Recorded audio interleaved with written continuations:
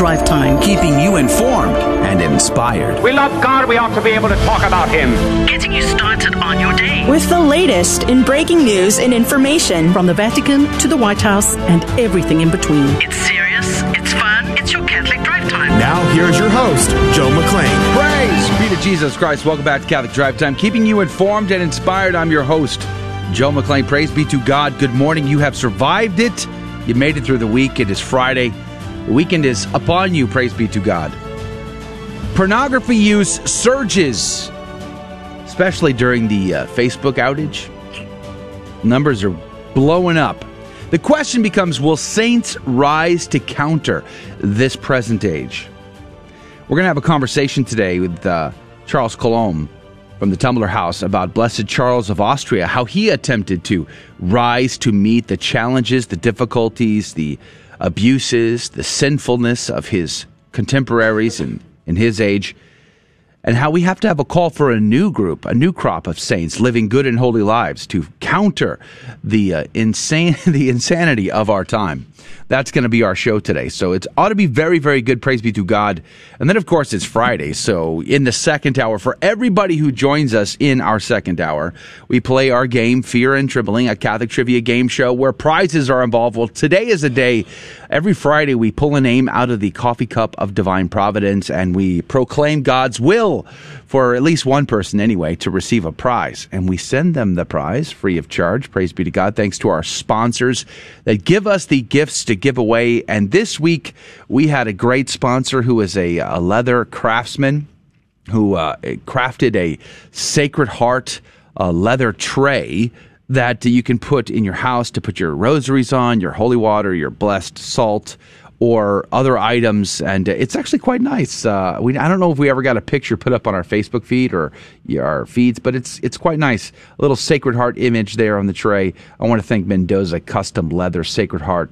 Thank you for providing that. So today's the day we pull that out of the coffee cup of divine providence. But in this hour, praise be to God, we are going to cover the news for you here in a moment. We'll have Saint of the Day, Gospel of the Day. We will also have a What's Concerning Us section coming up at 15 past the hour. There is a disturbing image. Where I don't even know where this is. My guess, if I had to guess, Germany? Oh, of course, it's in Germany. They've replaced the altar in a Catholic parish with what? A pile of dirt. That's on the agenda to talk about. There's a breaking news story out of the Lepanto Institute. We'll cover a little bit of that, but we're going to have them on next week. And then, of course, the pornography story on the rise. It's a definite problem we have to meet with great holiness. So all of that coming up in this hour, plus Charles Coulombe. Good morning to you, Adrian Fonseca. Good morning. Good morning. It's good to be here. Praise be to God. Anything planned for the weekend? That's a good question. I feel like I do, but I don't remember quite what I have planned for the weekend. Let me think. Saturday, me and my roommates, we decided that once a month we're going to have a mandatory fun. So we're going to have go out and do something. Mandatory fun. You're living by a rule. Yes, we are. We're calling it our Old Farm Monastery.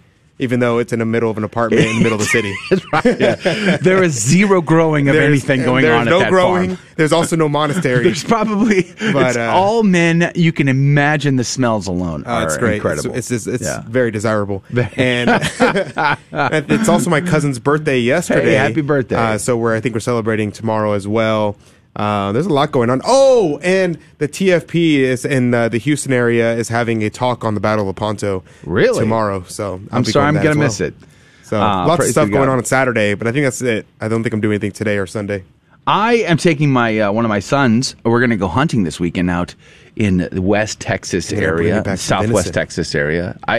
Praise be to God. I really hope we'll have a great hunt. It'll be a bountiful harvest. My family loves venison meat, so we eat it up whenever we get it, and we're grateful for having it. And so we have an opportunity to go hunting out there with a very generous person allowing us to come and harvest some deer. So we're looking forward to that. It could be camping, which is one of my favorite outdoor activities, is camping and hunting. So that's on our agenda this week. So it ought to be very good. We'll have to update you on that. I showed my kids the Lepanto poem last night. My daughter, Mary Elizabeth, she said, "Dad, I did not realize you could do this." Dad, I didn't realize you liked the great GK Chesterton. We don't mention. Okay. We don't mention that part. From now on, when Joe talks bad about G.K. Chesterton, I'm just going to point him to I don't talk bad about G.K. Chesterton. A 10-minute poem that he may have read or not read from G.K. Chesterton. I don't talk bad about him. I just have some commentary. I just have some critiques. That's all. No big deal. We should get shirts to say, I have opinions. I have opinions. I think this and other obvious facts on the agenda. All right, let's pray and dive in. We have a lot to cover. We got a big, awesome gospel today as well. So lots to do. Let's jump in. We're going to be praying for your intentions, of course. In the name of the Father, the Son, and the Holy Ghost. Amen. Remember, O most gracious Virgin Mary, that never was it known that anyone who fled to thy protection, implored thy help, or sought thine intercession was left unaided. Inspired by this confidence, I fly unto thee, O Virgin of Virgins, my mother. To thee do I come, before thee I stand, sinful and sorrowful. O Mother of the Word incarnate, despise not my petitions, but in thy mercy, hear and answer me. Amen. In the name of the Father, Son, and the Holy Ghost. And now the headlines. Axios reports Idaho plans to bill MyPillow CEO Mike Lindell for election audits. Idaho Chief Deputy Secretary of State Chad Houck announced Thursday that the state plans to bill MyPillow CEO Mike Lindell for the cost of auditing 3 counties to disprove allegations of election fraud, the Idaho Statesman reported.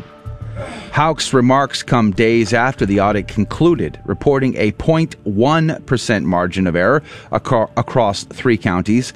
Lindell previously alleged that presidential election audit results across 44 counties were electronically manipulated to favor Biden, per the Statesman.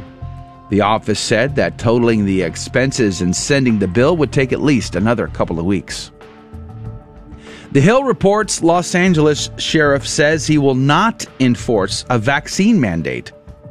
Los Angeles Sheriff Alex Villanueva said he will not force his employees to get vaccinated as required by a mandate the city council passed on Wednesday. Quote, the issue has become so politicized, unquote, Villanueva said on Thursday. He goes on to say, there are entire groups of employees that are willing to be fired and laid off rather than get vaccinated, so I don't want to be in a position to lose 5%, 10% of my workforce overnight on a vaccine mandate, unquote. The sheriff also cited the defunding effort and referred to it, coupled with the vaccine mandate, as, quote, the worst of 2 worlds, unquote. On Wednesday, the Los Angeles City Council passed an ordinance that would require customers to show proof of vaccination before entering venues such as indoor restaurants, salons, and gyms. The mandate is one of the strictest passed in the country thus far. The Daily Wire reports another Haitian migrant caravan leaving for the border in just 2 weeks. Quote, we are ready for war, unquote. Texas is bracing for an influx of 60,000 Haitian migrants expected this week, but another caravan of Haitians has already crossed into southern Mexico, and its leader, an American, is vowing to lead the migrants to the United States-Mexico border, leaving in just 2 weeks. Quote, a migrant advocate in southern Mexico says a Haitian caravan will depart for the U.S. border from the Tapachula around October the 25th. With or without clearance from Mexico, unquote, Border Report noted earlier this week, adding that the advocate is an American citizen who works for the nonprofit People Without Borders. Quote, Texas government and law enforcement leaders have stepped up efforts to make up for federal government's absence, and leaders spent the weekend preparing for a possible rush of more than 60,000 Haitian migrants, unquote, the Washington Examiner noted. Roll call reports short-term debt limit increase passes Senate, heads to House. The Senate passed a temporary debt limit increasing along party lines Thursday evening, a move that would give the Treasury Department at least a couple of months before it once again bumps up against its legal borrowing cap. The 50-48 vote sent the bill to the House, where that chamber will need to clear the measure before it heads to President Joe Biden. That vote, likely next week, could be tricky given GOP opposition to the short-term patch and Democrats in the chamber barely backing any longer suspension of the debt limit late last month. The Senate amended the House bill, which passed 219 to 212, replacing a longer debt ceiling suspension with a $480 billion increase in Treasury's borrowing cap designed to last into early December, though it may go a little longer. And those are your headline news. The saint of the day is Blessed John Adams. No, not the American John Adams. That guy was not. I like that guy. Not necessarily a Catholic saint. There was election fraud allegations for that first election. Well, there you go, I'm folks. Just saying. Well, this Blessed John Adams was born in 1545 in England, and he was a Protestant minister. He was described as being an average height with dark eyes and a dark beard, and he was a convert to Catholicism. He studied at Reims, France, and was ordained in 1579 and returned to England in March of 1581 to minister to the covert Catholics. He worked in Winchester and in Hampshire and was working primarily with the poor. He was arrested for the crime of being a priest in 1584, and he was exiled in 1585. He returned soon after to resume his ministry. He was then arrested and executed for his grave crime of being a priest.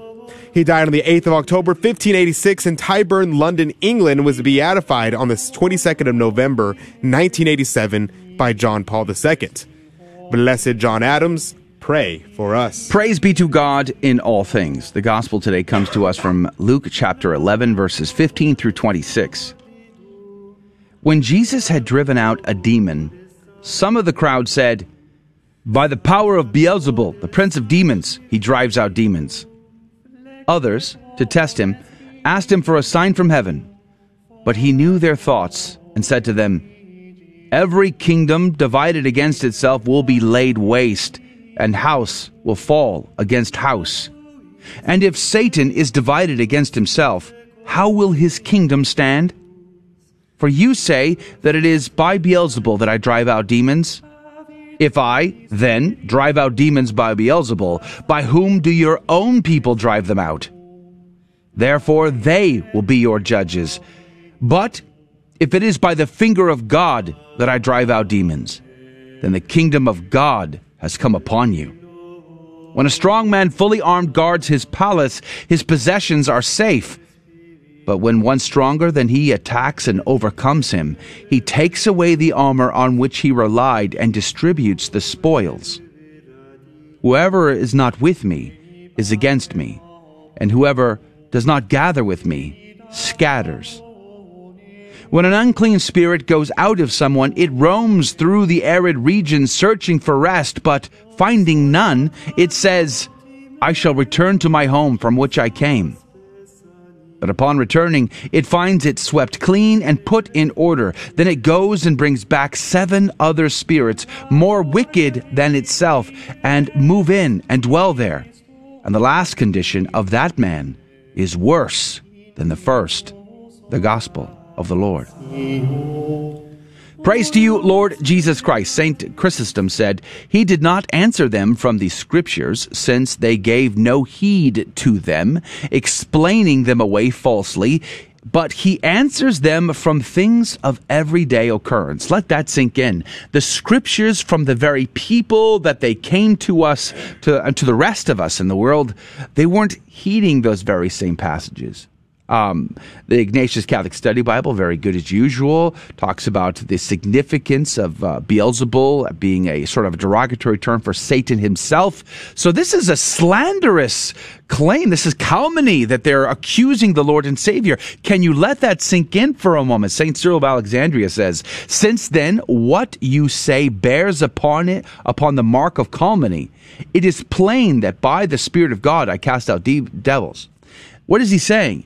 Look at the accusation they level against the second person of the Blessed Trinity, the Son of God, Jesus the Messiah. Could you imagine leveling those accusations and then facing him in judgment? The kingdom of God is upon you. It's pretty weighty if you stop and think about it. Our behaviors, our attitudes, the things we say. We don't get away with that stuff. No one gets away with anything. Everyone will be held to an account. And it should remind us to wake up, to live in a state of grace, to beg God for mercy while mercy is available. We'll be right back. What's Concerning Us is coming up next. Don't go anywhere. Howdy, this is Adrian Fonseca, producer of the Catholic Drive Time Show. Heard Monday through Friday, 6 a.m. Central and 7 a.m. Eastern, right here on the Guadalupe Radio Network. And I'm proud to tell you that Real Estate for Life is an underwriter of Catholic Drive Time. Real Estate for Life connects home buyers and sellers to real estate agents while supporting pro-life organizations, offering their clients a faith-based experience. They are online at realestateforlife.org. That's realestateforlife.org. God love you. GloryandShine.com, a generous underwriter of Catholic Drive Time. GloryandShine.com is a Catholic family-owned company making a variety of personal care products ranging from lotions, soap bars, gift boxes, body mist, beard care, and more. At GloryandShine.com, they state their mission is to, quote, craft every product with deep intention while holding a vision of sharing the gospel. They are good for the body, mind, and soul, unquote. God love you, GloryandShine.com. Thank you again. The next National Men's March to End Abortion is Monday, November 15th in Baltimore. We will gather outside of a local abortion center and march to our rally point outside of the USCCB Fall Assembly. Men, it's time. Embrace Christ. Embrace His Word. And if you stand for life, oh my goodness, you'll put a smile on God's face and He'll bless you. Go to themensmarch.com for more information and commit to join us on November 15th in Baltimore.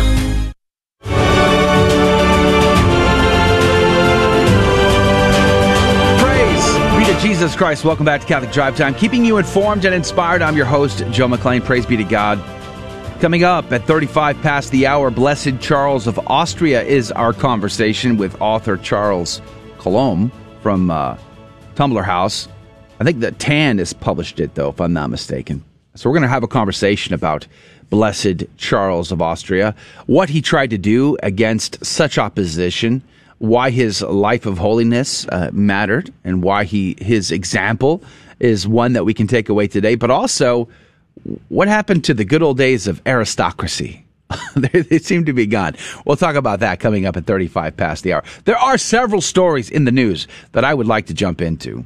One is, anytime I see a story about pornography use on the rise, boy, do I get sick to the stomach. I wrote a book on how to overcome pornography addiction because I wanted to help men fight and win the battle.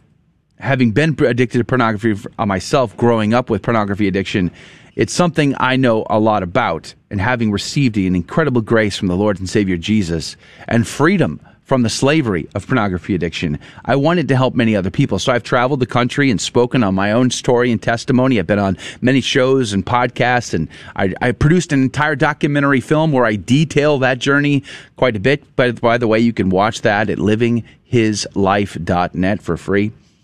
And it amazes me how many people, how much of humanity gives themselves over to pornography in all of its many shades. And so there was an article out that here on RT, not something, I don't really go to RT all that often, but because they're the only ones covering the story, well, there you go.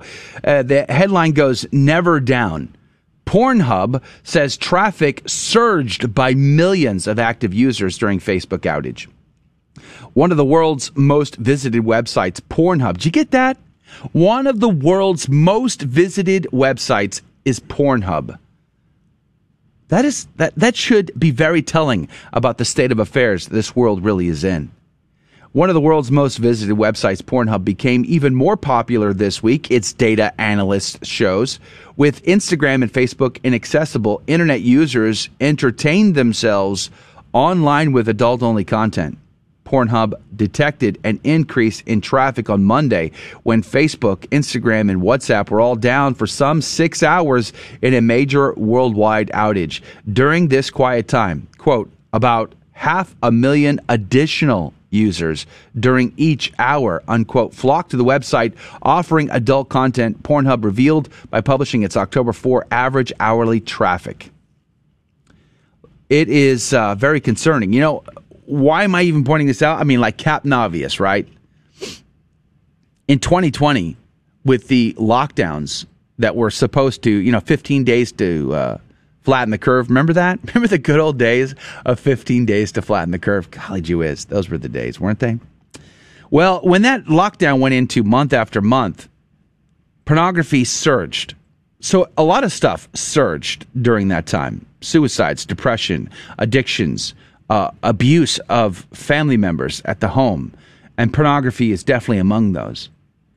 The untold cost on people. You know, we talk about the pandemic. We sometimes forget about the costs that are associated with our solutions to this problem. When it comes to pornography, it gets a pass in many circles. When I published my book in 2014, I tried to pay to advertise my book, thinking it would be a helpful resource to men in particular who wanted freedom. I was trying to advertise specifically to Catholic men, family men who wanted freedom from pornography. And Facebook called me, they blocked my ads, and they told me that I was not welcome to promote my book because it was judgmental, because I was there's a lot of terms I can't use. Let that sink in. The cost on souls who give themselves to these mortal sins, who allow their minds to devolve into the muck and the mire.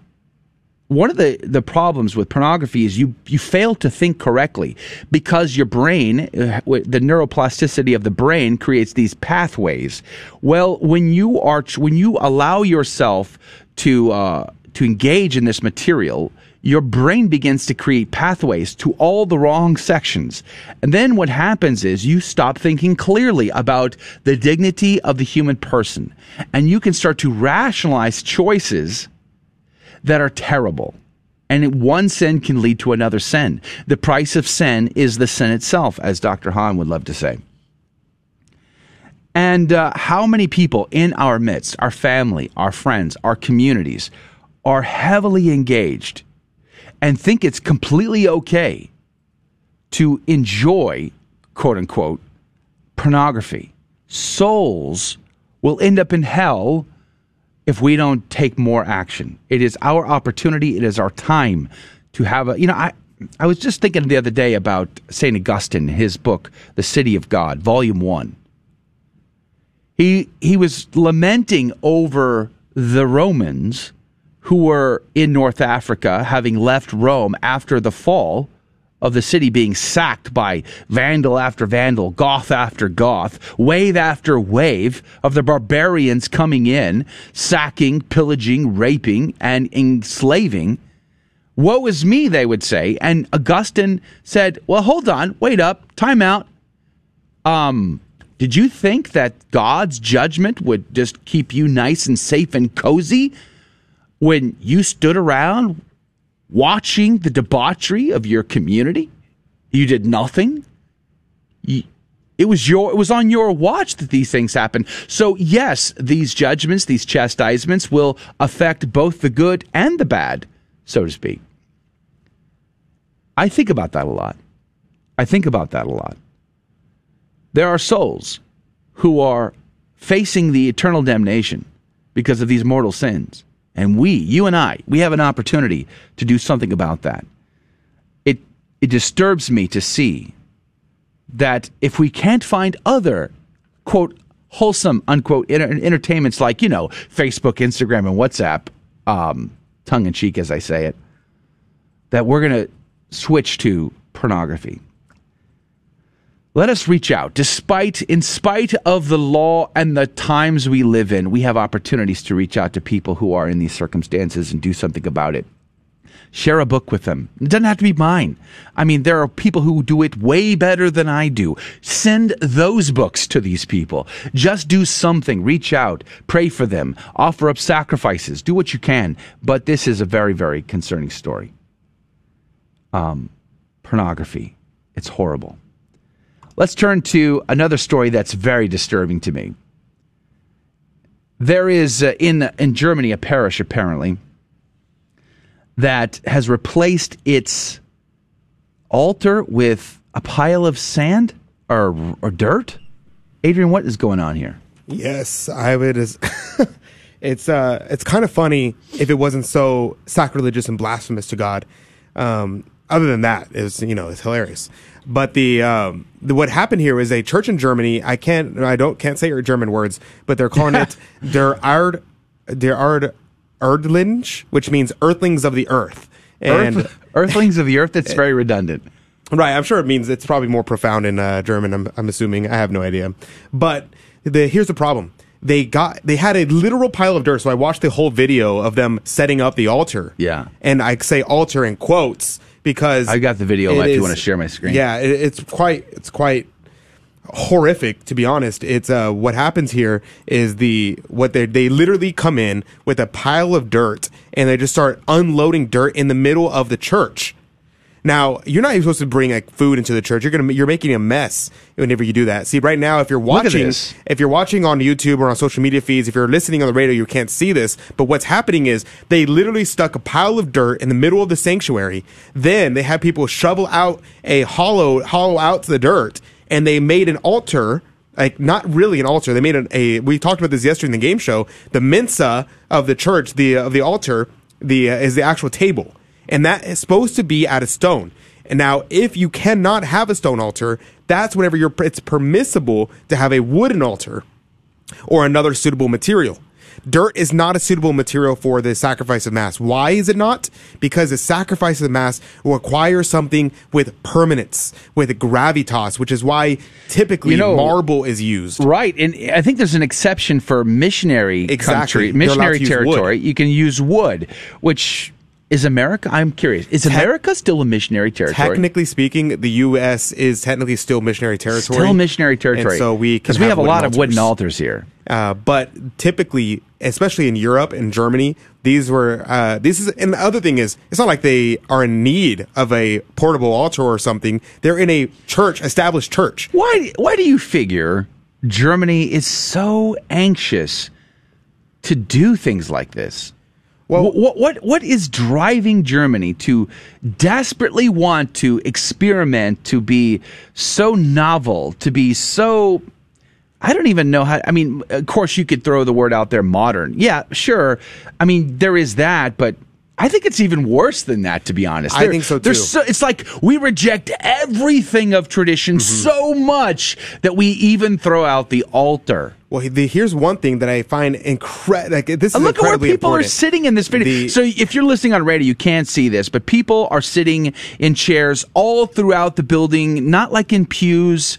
They're spread everywhere up against the walls, back behind where the altar would be, up front, in circles. I mean, it's just like so random and everywhere. And right now they're carving out of this giant pile of dirt where the altar used to be. They're carving an area for the priest to stand and then a flat surface on top to obviously prepare for Holy Mass. And here's one of the worst parts is that it does not, I watched where they set it up and they set up the actual altar part of it.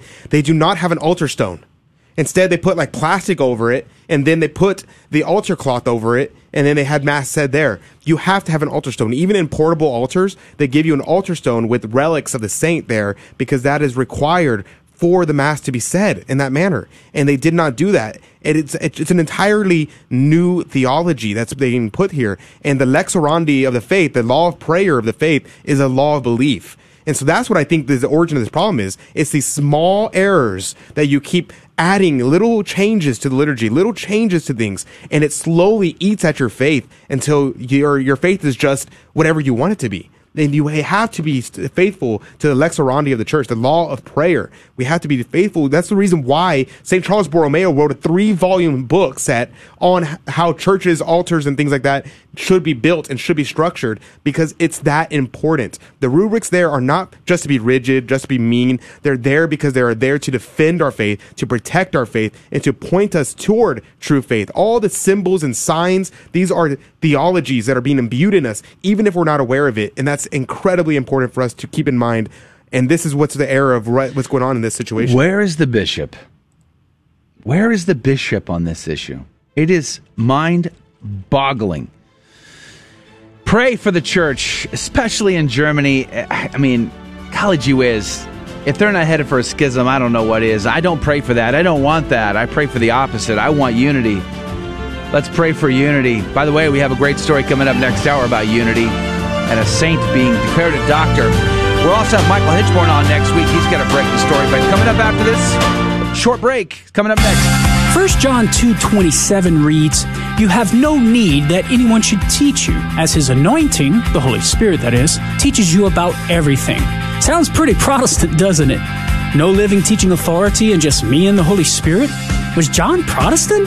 Absolutely not. And here are some reasons why. First, John can't be rejecting a living teaching authority because in 1 John 4:6, he instructs his readers that the apostles' teaching is the criterion for discerning truth from error. So what does John mean? He's warning his readers against false teachers. In 1 John 2:19, he writes, "Some went out from us, but they were not of us." If false teachers, well then there must be true teachers. Sure, the Spirit teaches Christians the truth, but he does so through the living teaching authority, not apart from it. I'm Carlo Broussard with the ready reason for Catholic Answers, Catholic.com. Howdy, this is Adrian Fonseca, producer of the Catholic Drive Time Show. Heard Monday through Friday, 6 a.m. Central and 7 a.m. Eastern, right here on the Guadalupe Radio Network. And I'm proud to tell you that Real Estate for Life is an underwriter of Catholic Drive Time. Real Estate for Life connects home buyers and sellers to real estate agents while supporting pro-life organizations, offering their clients a faith-based experience. They are online at realestateforlife.org. That's realestateforlife.org. God love you. Welcome back to Catholic Drive Time, keeping you informed and inspired. I'm Joe McClain, and here are your headline news. The Financial Post reported Tesla moving headquarters to Texas from California. Texas CEO Elon Musk said on Thursday the electric car maker plans to move its headquarters from Silicon Valley to Austin, Texas, where it is building a massive car and battery complex. Tesla joins Oracle, HP, Toyota Motor, and others in moving to U.S. headquarters in Texas from California, which has relatively high taxes and living costs. While Silicon Valley also is a hive of development of new ideas and companies, Texas is known for cheaper labor, less stringent regulations, or, I like to say, freedom. Billionaire Elon Musk himself moved to the Lone Star State from California in December to focus on the electric car maker's new plant, as well as his SpaceX rocket company, which he has a launch site on the tip of southern Texas. Jerusalem Post reports Palestinians outraged over court ruling allowing Jewish prayer on Temple Mount. Palestinians expressed outrage and warned of an escalation on Thursday after a court ruling on Wednesday implied support for allowing quiet prayer by Jewish visitors on the Temple Mount, the first such official recognition of practice, which has gone undisturbed for the past year and a half. On Wednesday, the Jerusalem magistrate heard the appeal of a Mr. Lippo, a Jewish visitor to the Temple Mount, who had been removed and distanced from the complex for 15 days after a police officer ordered him to stop praying during a visit on Yom Kippur. After watching the recording of the incident, Justice Yahalom ruled that the appellate's behavior did not violate the law or police instructions on the Temple Mount, as he was praying without a crowd and quietly in a way that was not external or visible. Epoch Times reports Biden urges more employers to issue vaccine mandates ahead of the OSHA rule. President Joe Biden is asking private businesses to implement COVID-19 vaccine mandates ahead of the rollout of his federal rule requiring many to do so. President Biden traveled to Illinois on Thursday to tour a Clayco construction site in Elk Grove Village in Illinois and to give a speech. Quote, "I'm calling on more employers to act," unquote, Biden said in his address, going on to say, my message is to require your employers to get vaccinated. The speech also included Biden's familiar refrain, quote, "This is a pandemic of the unvaccinated," unquote. United Airlines said last week that it's set to terminate 593 of its employees who have chosen not to comply with the company's vaccine mandate. Biden downplayed that number Thursday, touting the company's vaccination rate, which went from 59% to 99% after United put its mandate in place. It makes it kind of easy when you fire everybody, I guess. Biden says, quote, when you see headlines and reports of mass firings and hundreds of people losing their jobs, look at the bigger story, unquote, said President Biden. LifeSite News reports dystopian USA. New York Times readers react to Biden's order to report $600 bank transactions. Thousands of New York Times readers reacted with panic and shock to the paper's report that President Biden's administration proposes requiring banks to report information on customers' transactions of $600 or more to the IRS. More than 3,000 people commenting on the Times' report and their Facebook post were critical of the Biden administration, the Daily Caller reported. On Tuesday, Treasury Secretary Janet Yellen defended the proposal, assuring Americans in a CNBC interview that, quote, collection of information is routine, unquote. Yellen said that the measure will help fill the estimated shortfall of $7 trillion over the next 10 years to what is owed. The gap, she said, comes largely from, quote, places where the information on income is opaque and can be hidden, unquote. A Times reader observed that the $600 threshold probably covers most of the people in the United States. And those are your headline news.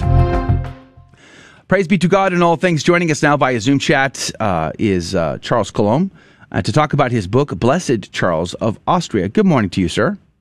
Good morning, Joe. How are you? Praise be to God, I am alive, and that counts. And that counts. For more than a little. That's right.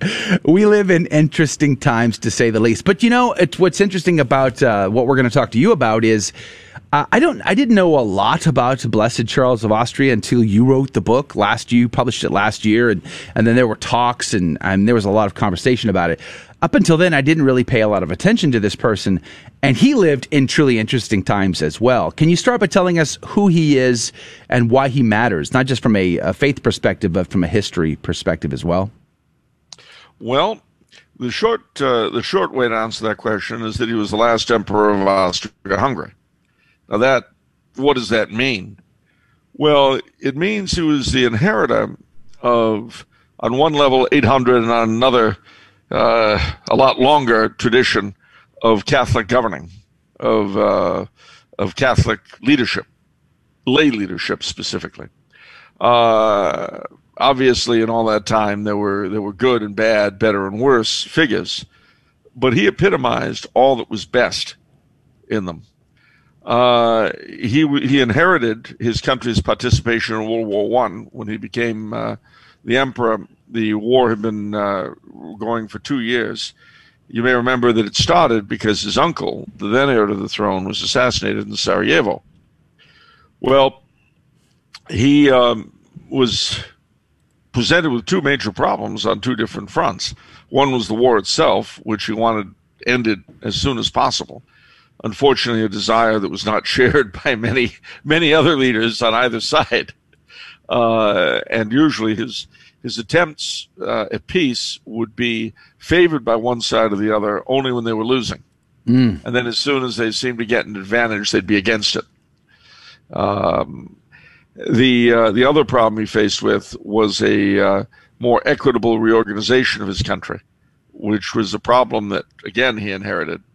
And he had some bright ideas to deal with it, but unfortunately, thanks to the war, he never got the chance to really put them into practice. But against that terrible background, he lived the faith, and he was a great family man, a great father. Both in public and private life, he lived the faith, and did so facing innumerable challenges, not just while he was ruling his country, but after it collapsed, after the end of the war. Twice he attempted to regain the throne of Hungary, but his redoubtable wife stuck by him in all of that, and all the while they continued to have a family life. He ended up dying very tragically, partly, I'm sorry to say, due to the intransigence of his former foes, the British, French, and Americans. He died on the island of Madeira of pneumonia in 1922 at the age of 39 Now I've gone blank, but he was in his early 30s. Wow, he's young. He was very young, and a real example in everything he did. Another thing that up until I wrote the book, I really hadn't thought about, but he was also a supremely good example for the products of broken homes and difficult families. His own parents were very badly matched, and his father died of syphilis. So I mean, it was, he came from he came from a very difficult background. But what was interesting is that not only did he stay on good terms with both of his parents, despite their shall we say displeasure with each other, he got the best out of each of them.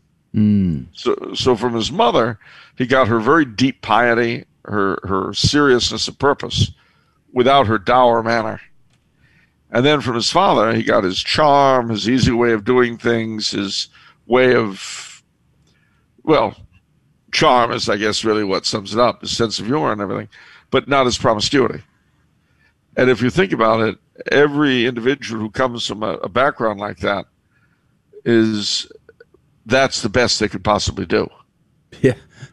Well, we're talking with Charles Cologne. We only have about a minute or so before we have to go to our break. We're talking about his book, Blessed Charles of Austria, published by TAN. You can find it over at the Tumblr House, by the way, tumblrhouse.com. Why Charles? Why not Carl? Well, they're interchangeable, really, and it was almost a flip of the coin because even in English he's called Carl a lot. But Charles is the English, and so that's what we ended up settling on. You've got a lot of problems like that. Although his great uncle, who was the emperor before him, everybody calls Franz Joseph. Very, very rarely will you see him referred to as Francis Joseph. Oh wow!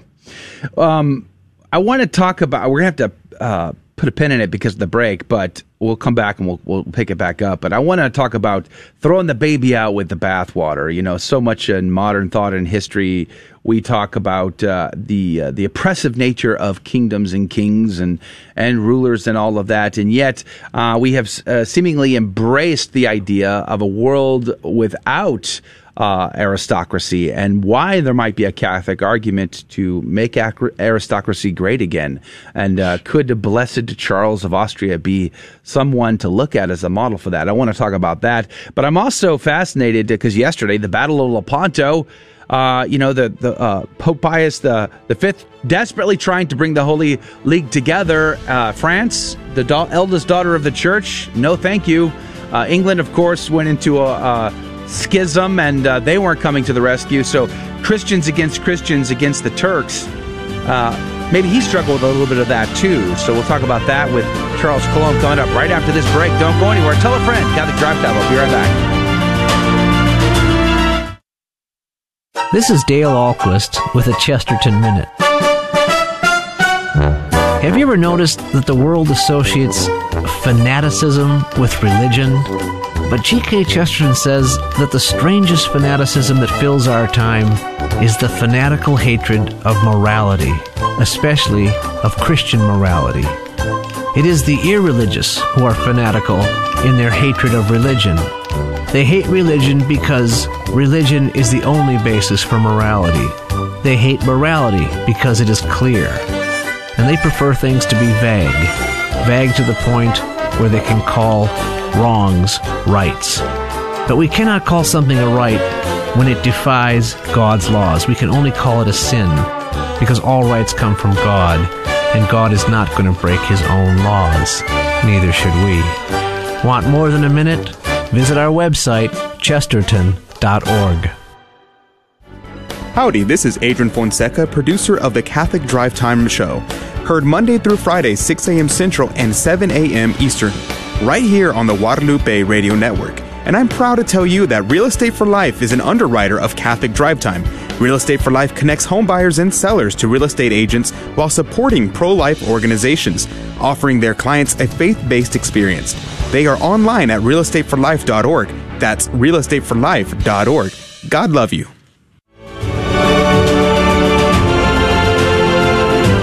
Praise be to Jesus Christ. Welcome back to Catholic Drive Time, keeping you informed and inspired. I'm your host, Joe McClain. So good to be on with you. Praise be to God. Charles Cologne is our guest.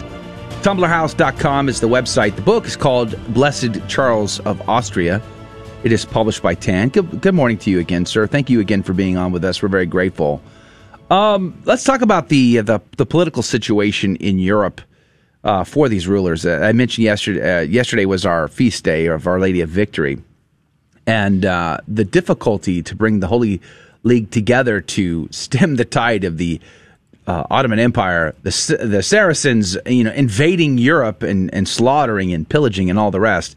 The French would not come to the rescue. There were many others. Was that still the remnants of what Blessed Charles was dealing with?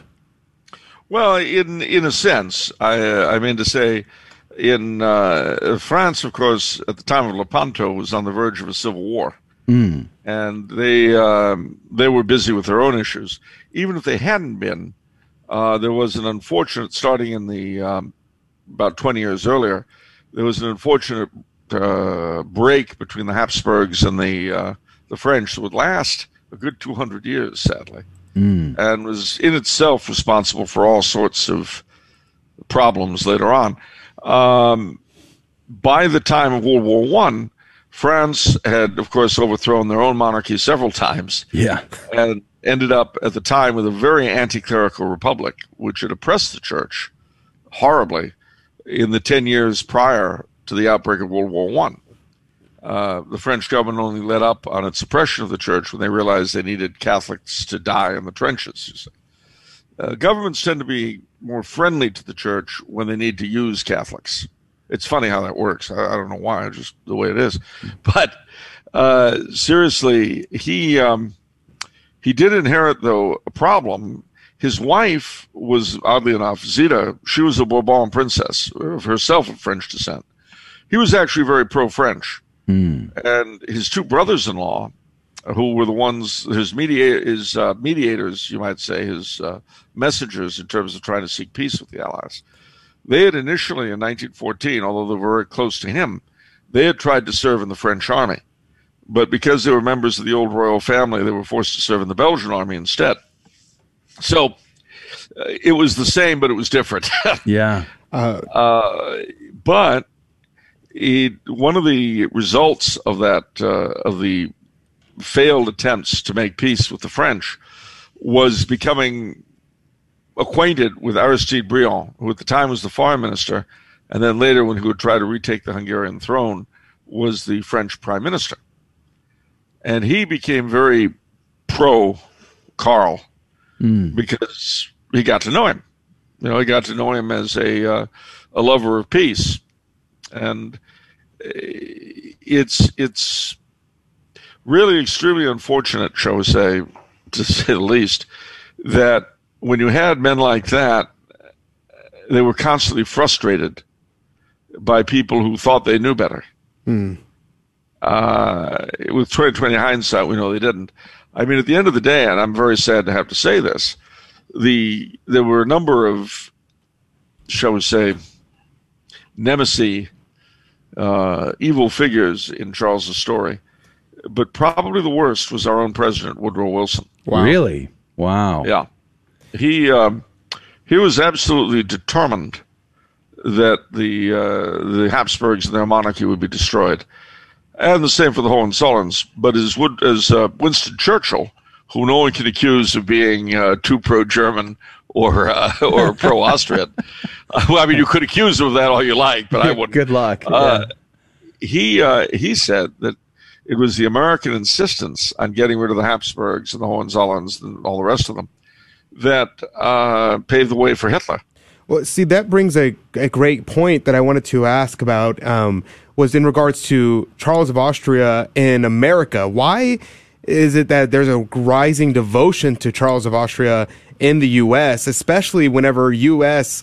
has traditionally been very anti-monarchy? We have a lot of Protestantism, Americanism built into us, where we are very anti-monarchy. We get taught in schools that, it's a good thing we shrugged off the shackles of the British monarchy and that kind of thing. We love our presidents. We love our democracy, our republic. And how on earth did a devotion to a king in the U.S. happen, and what's the importance of that? Well, I think part of the problem, one of my little jokes is that the United States are the world's longest and most successful Oedipus complex. We got rid of Daddy back in 1783, and we've never quite recovered. But the truth is, and again, we're, as you say, we're fed this stuff from the beginning. We don't notice that no monarchy that pretended to be Christian, not even that of Henry VIII, has dared to do what our free governments do. Redefine marriage, redefine what a human being is. Even Henry VIII had to pretend to go by the law, whereas we just rewrite it. Right. Yeah. He doesn't. Yeah, like many of the bad popes in our history, they didn't bother to try to justify their crimes. They just did them. But with us, we justify. We change the law. Yeah. You see, and we're wonderful, as we know. And I think part of the reason for his popularity is that we're aware of that on a deep level. We know there's something deeply wrong with the way we're doing things. If you don't believe me, put on your mask, go home, and make sure you get your $600 bank transaction looked at. Right, exactly. Otherwise, how will you know if you're safe? Right, but, exactly. That's part of it. Another part of it is that he represents a sort of leadership that we're not familiar with, the sacrificial leadership. I mean, we're very much familiar with leaders who don't mind sending us to die for them.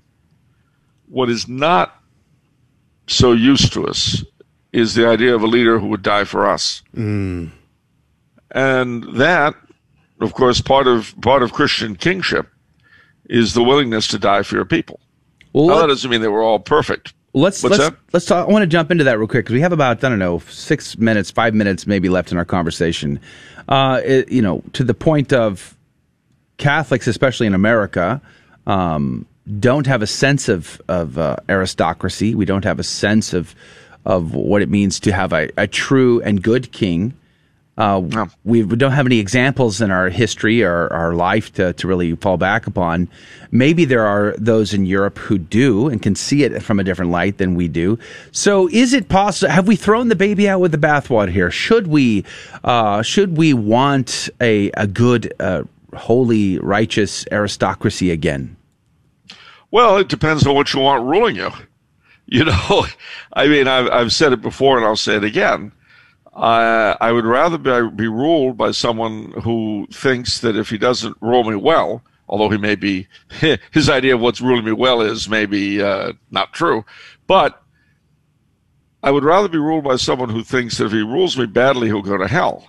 Than be ruled by someone who sees me as an economic cow to be milked. Wow. Or, if necessary, to be sent purely to the slaughter. I mean, what do you want to be ruled by? Do you want to be ruled by scum, or do you want to be ruled by someone you can look up to? It really isn't that difficult. Yes, but I guess the argument would be I would want to be ruled by somebody who's holy, but that holy person doesn't necessarily need to be a king or a queen, or do they? Well, let's just say, abstractly, nothing needs to be anything. But in terms of historical reality, in terms of what we've actually seen, you're likely to get it under a Catholic monarchy. I say likely because you find lots of exceptions, but you'll also find a lot of canonized Catholic saints and blesseds amongst the Catholic royalty of Europe. And so, we have about 2-3 minutes left.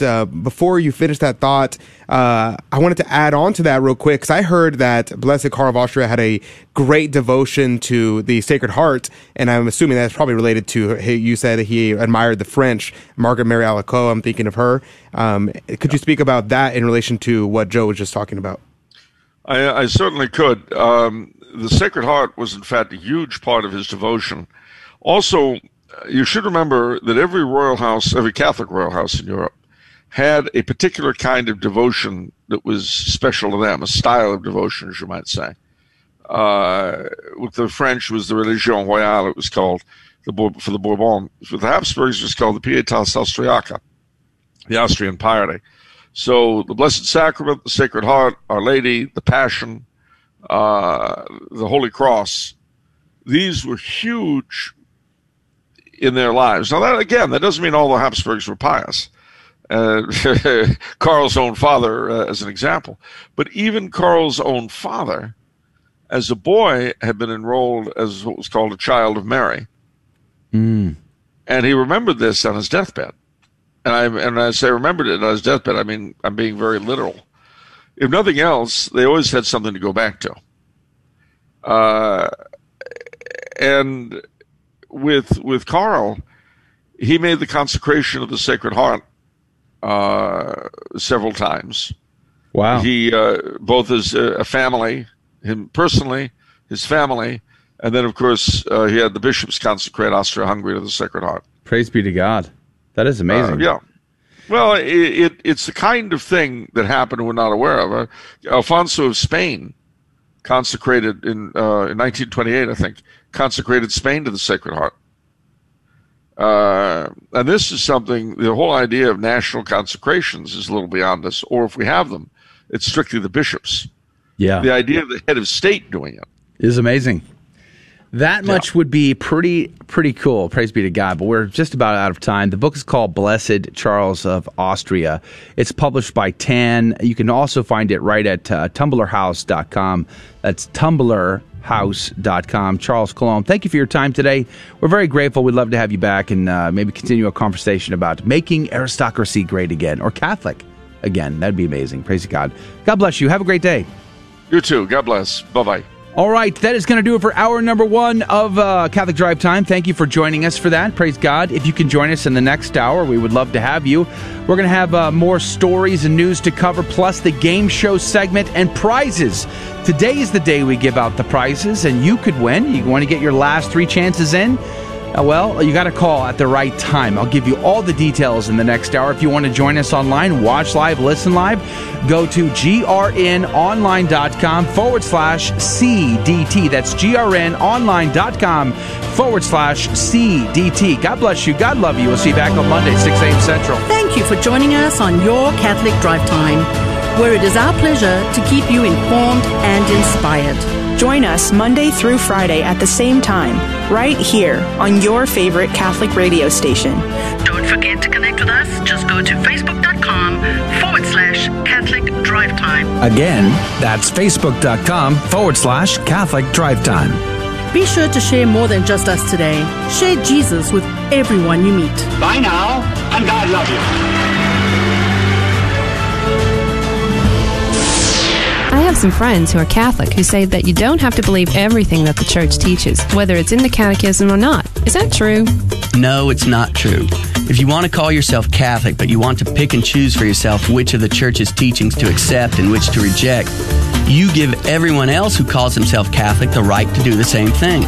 For example, you believe women should be priests. In the Catechism of the Catholic Church, paragraph 1577, it states, "Only a baptized man validly receives ordination.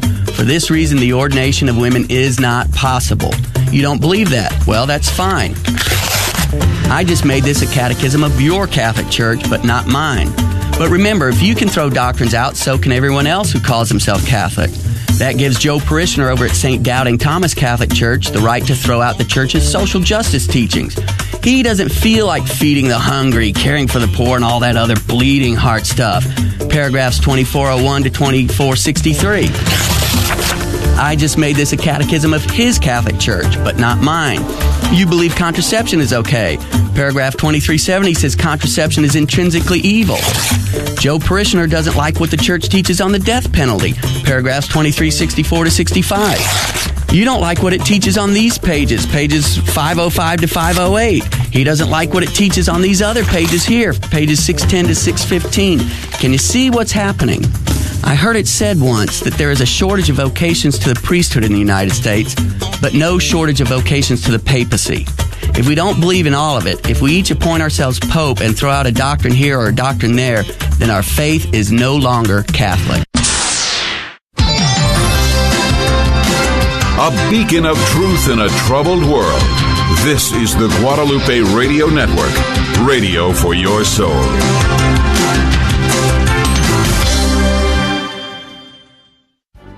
Howdy, this is Adrian Fonseca, producer of the Catholic Drive Time Show.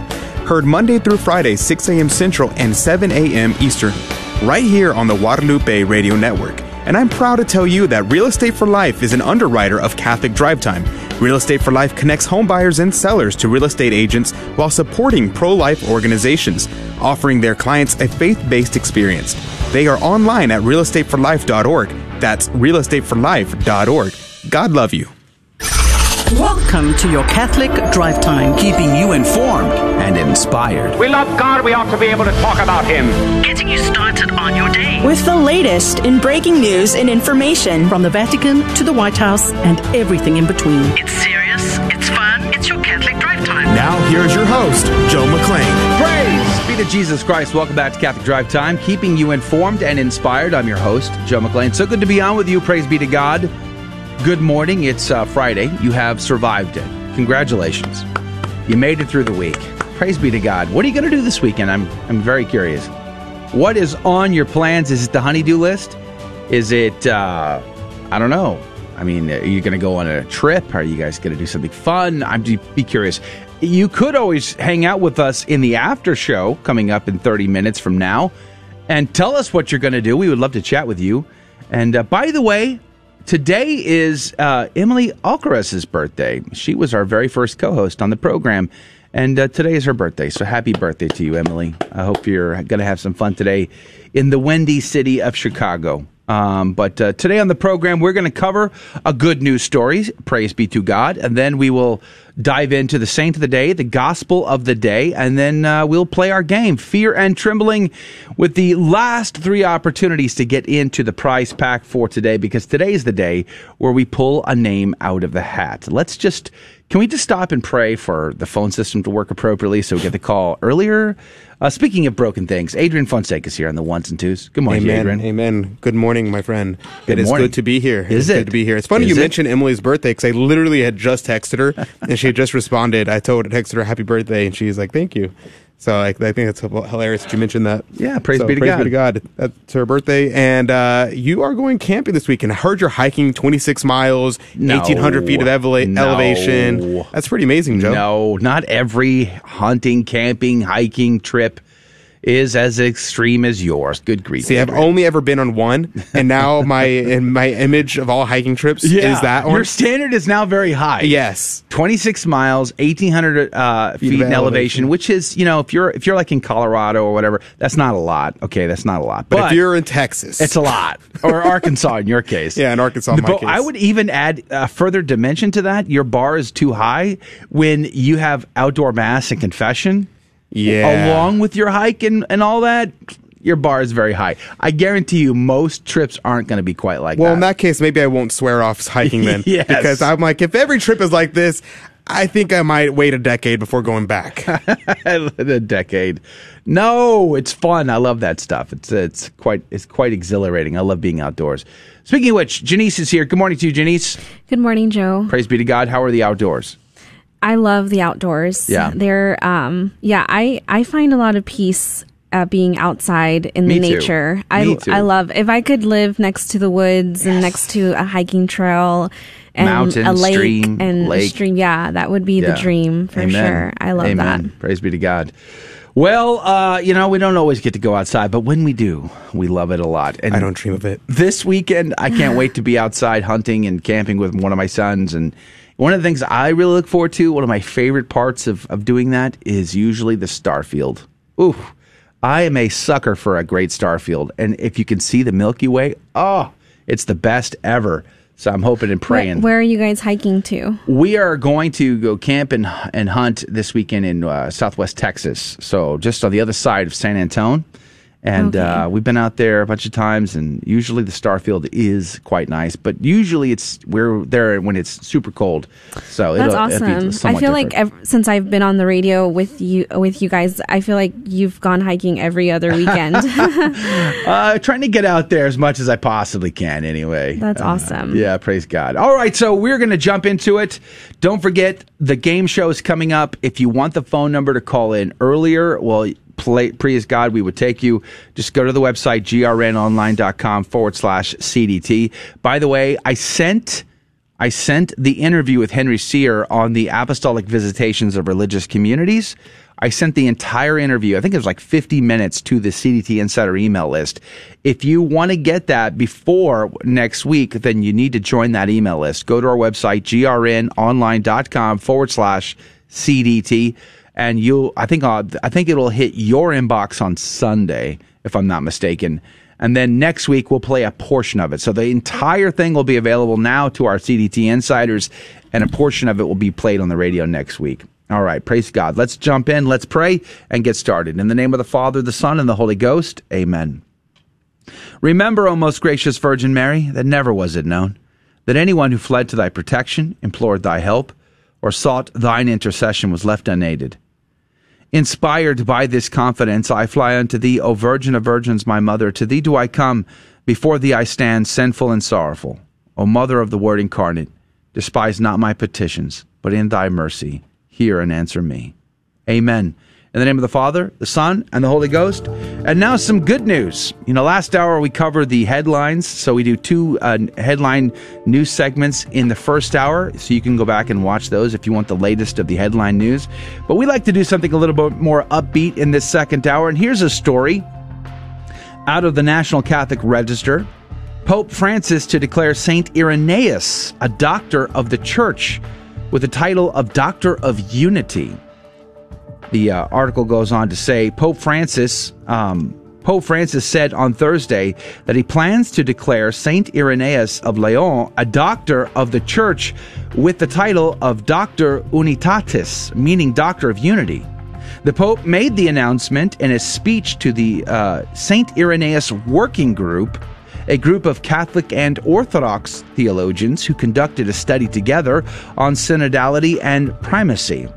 Quote, your patron, Saint Irenaeus of Lyon, whom soon I will willingly declare a doctor of the Church with the title of Doctor Unitatis, came from the East, exercised his episcopal ministry in the West, and was a great spiritual and theological bridge between Eastern and Western Christians, unquote, Pope Francis said yesterday.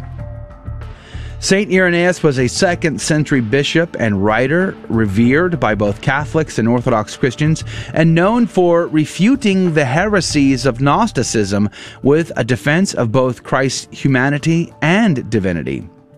The U.S. bishops voted last year in favor of having Saint Irenaeus named a doctor of the Church at the request of Cardinal Philip Barbarian, the Archbishop of Lyon.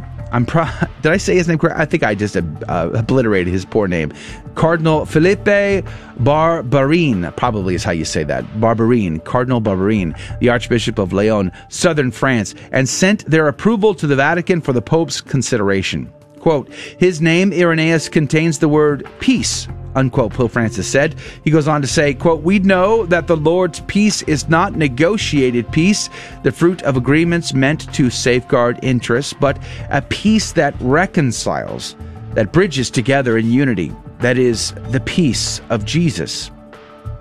The Pope spoke about synodality and primacy during the meeting with Saint Irenaeus Working Group, a joint Orthodox Catholic working group from the Institute from Ecumenical Studies at the Pontifical University of St. Thomas in Rome. Quote, a fruitful approach to primacy in theological and ecumenical dialogue must necessarily be grounded in a reflection on synodality. There is no other way, unquote, Pope Francis said. He says, I have frequently expressed my conviction that in a synodal church, greater light can be shed on the exercise of the Petrine primacy. And that is your good news for today. The saint of the day is kind of a odd saint. You might recognize his name.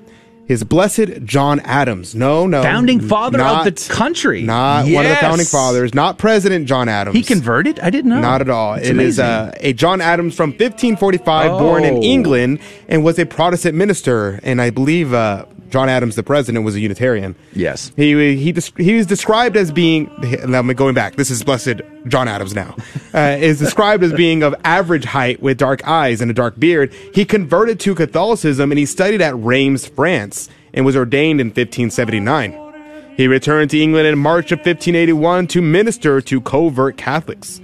He worked in Winchester and Hampshire and working primarily with the poor.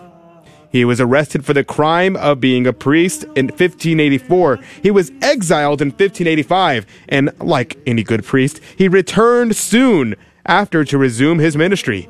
He was then arrested and executed for the grave crime of being a priest.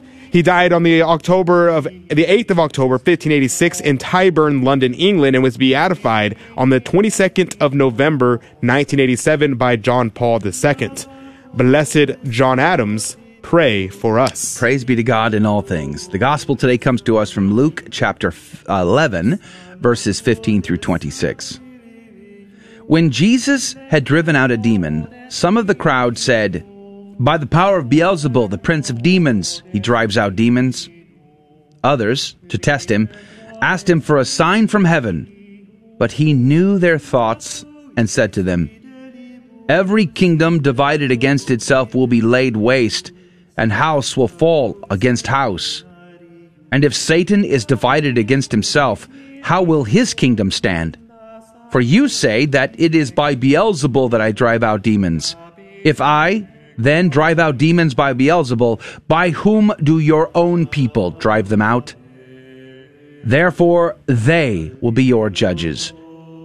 But if it is by the finger of God that I drive out demons, then the kingdom of God has come upon you. When a strong man, fully armed, guards his palace, his possessions are safe. But when one stronger than he attacks and overcomes him, he takes away the armor on which he relied and distributes the spoils. Whoever is not with me is against me, and whoever does not gather with me scatters.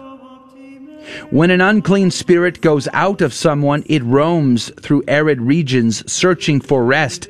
But finding none, it says, I shall return to my home from which I came. But upon returning, it finds it swept clean and put in order. Then it goes and brings back 7 other spirits, more wicked than itself, who move in and dwell there. And the last condition of that man is worse than the first. The gospel of the Lord.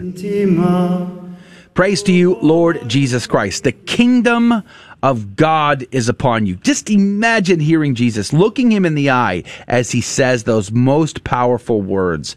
The feeling that must have been in the hearts of these very same people that were accusing him of conspiring with the devil.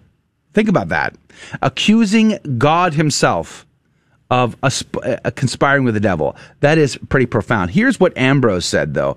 The comparison, then, is between one man and the whole Jewish people, from whom, through the law, the unclean spirit had been cast out. But because in the Gentiles, whose hearts were first barren, but afterwards, in baptism, moistened with the dew of the Spirit, the devil could not find rest because of their faith in Christ. For to the unclean spirits, Christ is a flaming fire. He then returned to the Jewish people. Unquote. Adrian, what did you find? Oh, this is great. Cornelius Lapide had a lot to say about the binding of the strong man. If you wanted to go check it out, because a number of people have messaged me privately wanting to a link to the commentary. You will not find his commentary on this passage in Luke. You have to go back to the reference in Matthew. So there he talks about the strong man. And who is the strong man? He said clearly the strong man is the devil. He said the strong man then in the passage is the devil. The house is the world. So you have to enter into the house. Because who is the prince of this world? That is the devil, according to our Lord. You have to enter into the house. The vessels are his arms, his goods, his instruments. The arms of the devil are fraud and deceit, by which he entices men to sin. His arms are wealth, honors, and riches, but yet they are inferior to God. So God, what does he do? He binds them. Now, Cornelius Lapide takes this passage and he applies it to the visions that St. Anthony of the Desert had of Satan. He said quite literally, so there's a mystical sense that it's true that he binds a strong man, but he said in a literal sense, when Satan appears to St. Anthony of the Desert, he shows up in chains because he has been bound. He says the devil, according to St. Anthony of the Desert, was hooked by the Lord like a dragon by the hook of the cross. It was taken in a dragnet and was bound like a fugitive slave, and his lips were perforated by a ring and a bracelet, and he is not permitted to devour any of the faithful now. And so it's amazing to see the images there. And finally, I want to end on Jerome, who said there cannot be any cooperation between God and Satan because they are completely contrary to one another. The devil desires to captivate the souls of man, but the Lord delivers them. The devil preaches idolatry, Christ, the knowledge of the one God. The devil entices to vice, whereas Christ calls to virtue. How can they be agreement whenever all their works are contrary to one another? All right, praise be to God. We are going to play our game, and so what we need is a caller on the line to play the game. And if you're new here, we have 3 Catholic trivia questions, but you don't have to know the answers to win our game. So it's a lot of fun. But the phone number that you do need to call, and the phone lines are open right now at 877-757-9424. Call now, be our first caller, and you get to be our contestant and possibly win the prize today. It's a $60 value at 877-757-9424. That's 877-757-9424. 877-757-9424. We'll be right back. Call now. We all know children have a natural innocence and a sense of wonder. Yet our world is full of distractions that can pull families in the wrong direction. But with the help of God and a church family, your children can grow in the security of faith, hope, and love. Weekly Mass provides that critical faith foundation needed in life. So if your family hasn't been to Mass in a while, we'd like to invite you home. Discover more at CatholicsComeHome.org. Protestants like to use James 2:10 through 11 against the Catholic doctrine of mortal and venial sin, because James says, whoever keeps the whole law but fails in one point has become guilty of all of it. But James can't be denying the doctrine of mortal and venial sin, because in 1:15 he affirms it, saying that sin in its beginning stages doesn't bring death, venial sin, whereas it does in its more mature stages, mortal sin. The point James is making in James 2:10 through 11 is that we must keep all the commandments in order to avoid incurring the guilt of transgressing the law. We can't say to the Lord on Judgment Day, "Lord, I only broke one commandment but kept the other 9." So James 2:10 through 11 is simply a misfire in trying to take down the Catholic belief of mortal and venial sin. I'm Carlo Broussard with the ready reason for Catholic Answers, Catholic.com. For 2,000 years, we've helped the poor and comforted the sick. We've educated generations of children, developed the scientific method and college system. We support marriage and human life. Guided by the Holy Spirit, we compiled the Bible. We are the Catholic Church, with over 1 billion in our family, sharing in the fullness of Christian faith in the church started by Jesus. If you've been away, visit CatholicsComeHome.org today. Welcome home. Welcome to another round of Fear and Trembling, the Catholic trivia game show that helps you work out your salvation by the seat of your pants. It's a 50-50 chance and prizes are involved. Avoid the weeping and gnashing of teeth. Call now to take your shot. 877-757-9424. And now, your host, Joe McClain. Praise be to Jesus Christ. Welcome back to Catholic Drive Time and Fear and Trembling, the Catholic Trivia Game Show, where we have a secret and hidden agenda. So don't listen to that guy that we talked to yesterday. He was telling out the whole world all of my secrets. But here's the deal, okay? There are a few things that I will share with you, but you have to promise not to share them with others. Number one, we like to teach the faith. So we look for teachable moments in the questions, and you may just learn something you never knew before. Praise be to God. We like to have fun with our contestants, and they tend to be really good sports. They laugh with us, and we love that a lot. And then, of course, we give out prizes, kind of making this a winner for everybody involved. So it's kind of a good time. But here's the catch. Here's the rub. Our caller does not need to know the questions to still win the game. They could not know a single correct answer and still win our game. It's possible. And the reason is because I don't ask them these questions. Instead, I will ask Janice and I will ask Adrian. One of them will be right and the other will be wrong. And the caller will have 15 seconds on the clock to make a decision. Whom do they trust more? And every right answer goes into the coffee cup of Divine Providence to win this week's prize. And today is the day we will pull a name out of the coffee cup of Divine Providence providence and proclaim to you God's holy and divine will for whoever's going to get the prize. And what could they win, Janice? We have a great sponsor this week. His name is Victor Mendoza. He's a young 23-year-old who started an Etsy shop called Mendoza Leather Goods, and he's giving away a $60 value leather Sacred Heart valet tray. His Instagram account is Mendoza Custom Leather. Fun fact, they're a local to Tomball, Texas, and they create custom leather goods for Catholics. Again, their Etsy shop is Mendoza Custom Leather. It's a $60 value valet tray with an embroidered Sacred Heart image engraved on it. And the great thing about this tray is that you can use it to place your sacramentals, your rosary, your holy water. It can be a great addition to your home altar. Yeah, praise be to God. That'd be awesome. All right. Well, we're very grateful to our sponsor. Check them out. You said on Etsy, right? Etsy. Mendoza Custom Leather on Etsy. Check them out. Mm-hmm. And if you have an opportunity, tell him thank you for sponsoring Catholic Drive Time. We love that when our listeners reach out to the sponsors and are grateful. All right, let's go to the phones. Valerie, good morning to you. Thanks for being a part of our program. Good morning. Praise be to God. Valerie, where are you calling from again? Fort Worth, Texas. Fort Worth, Texas. Cattle capital of the world, probably. Now, where do you go to church there? St. Elizabeth and Seton Keller. Oh, very nice. I've been there. It's been a long time. It's a very beautiful church. Praise be to God. And have you been listening? Do you understand how this game is played? Oh, yes, sir. And, well, wow. So you seem to have an opinion then, Valerie. Who's the trickiest, do you think? The trickiest. I think, oh my gosh. It's okay. Say it. Admit it. It's fine. It's just me and you. No one else is listening. Adrian. Yeah. Oh my. Yes. What?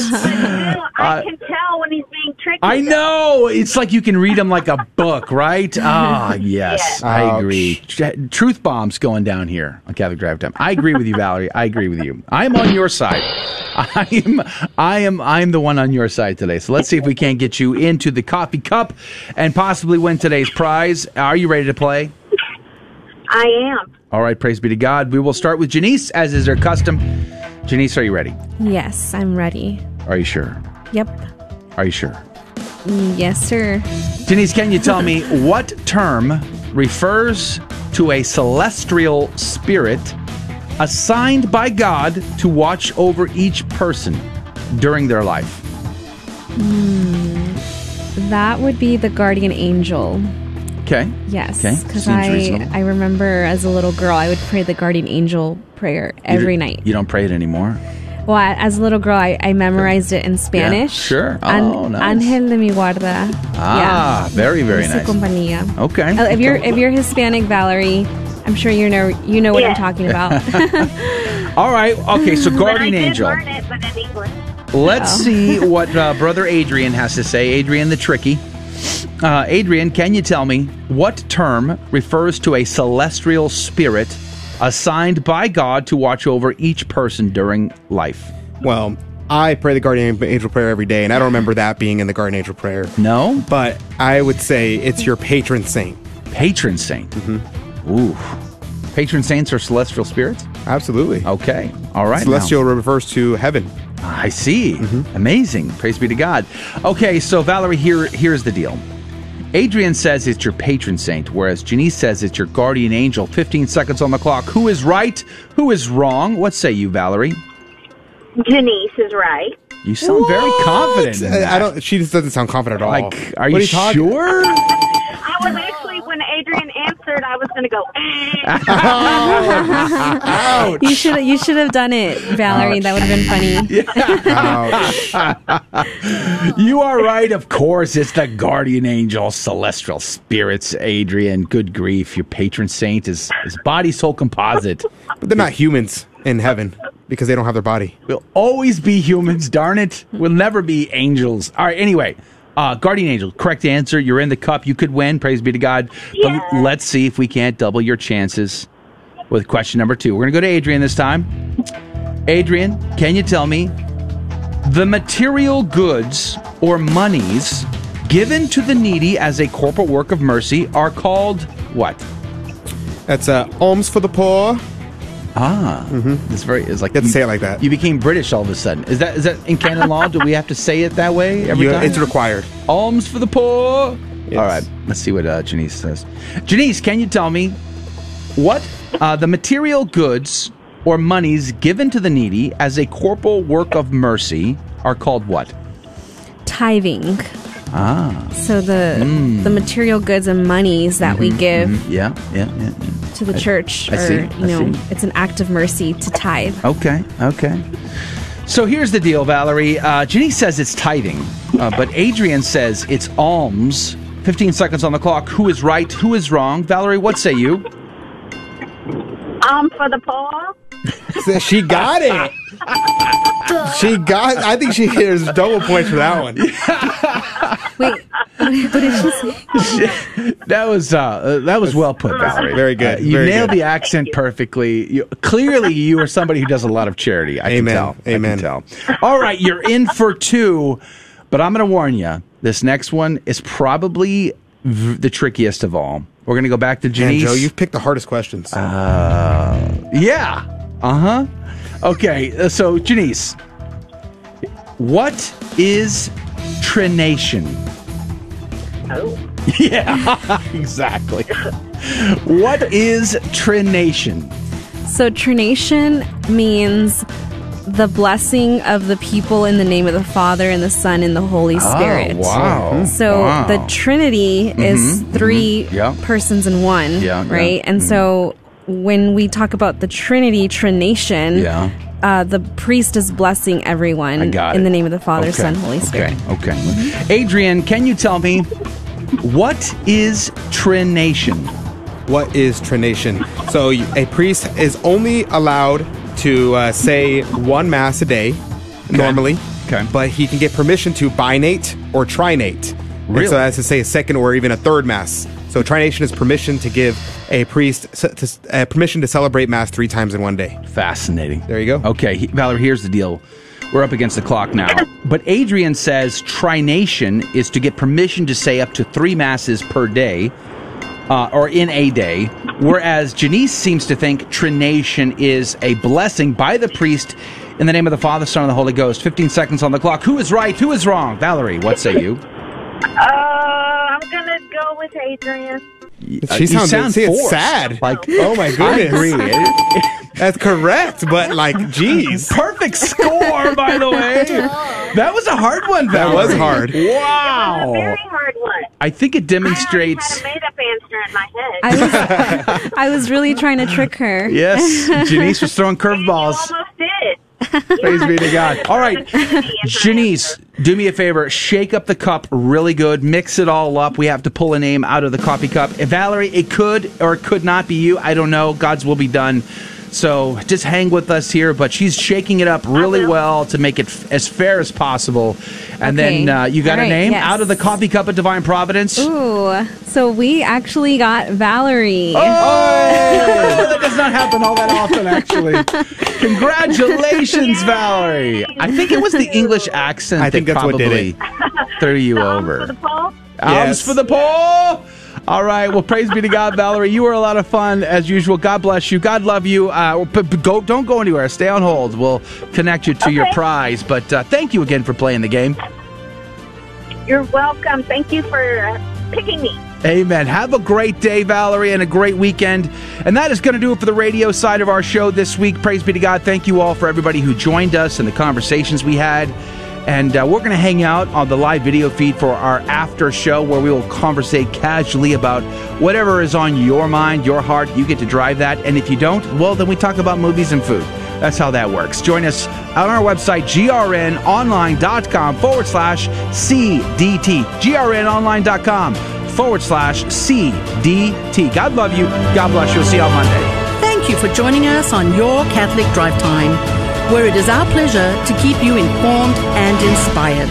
Join us Monday through Friday at the same time, right here on your favorite Catholic radio station. Don't forget to connect with us. Just go to facebook.com/Catholic Drive Time. Again, that's facebook.com/Catholic Drive Time. Be sure to share more than just us today.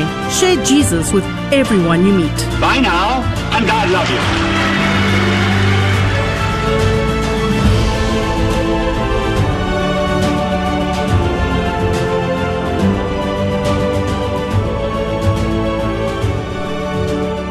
Praise be to God. Welcome to the after show Friday edition of Catholic Drive Time, where we get a wee bit more un poquito, un poco.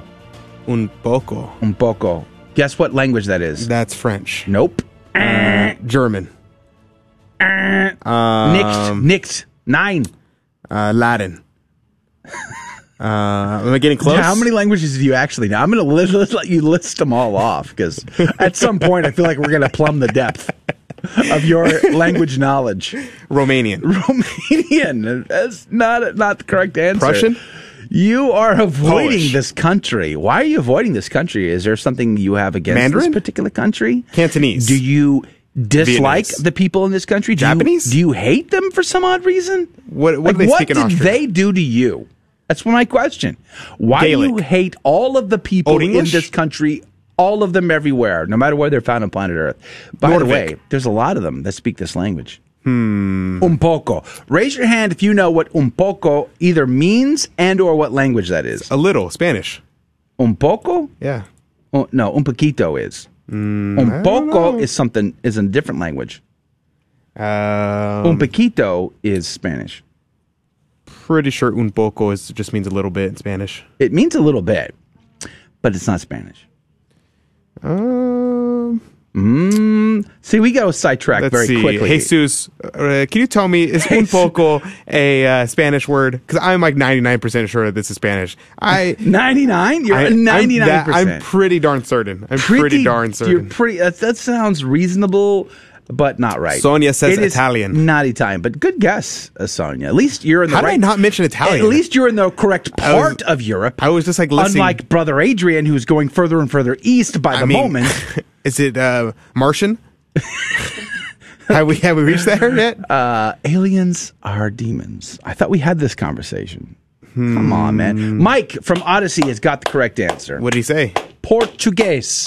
Portuguese. Portuguese. Interesting. Well, un poco is Spanish as No, well. it is so, not. There you go. John's even correct. He also mentions Portuguese. Well done. Well done. I don't know why Adrian hates all Portuguese people everywhere, but somehow, some way he does. It's weird.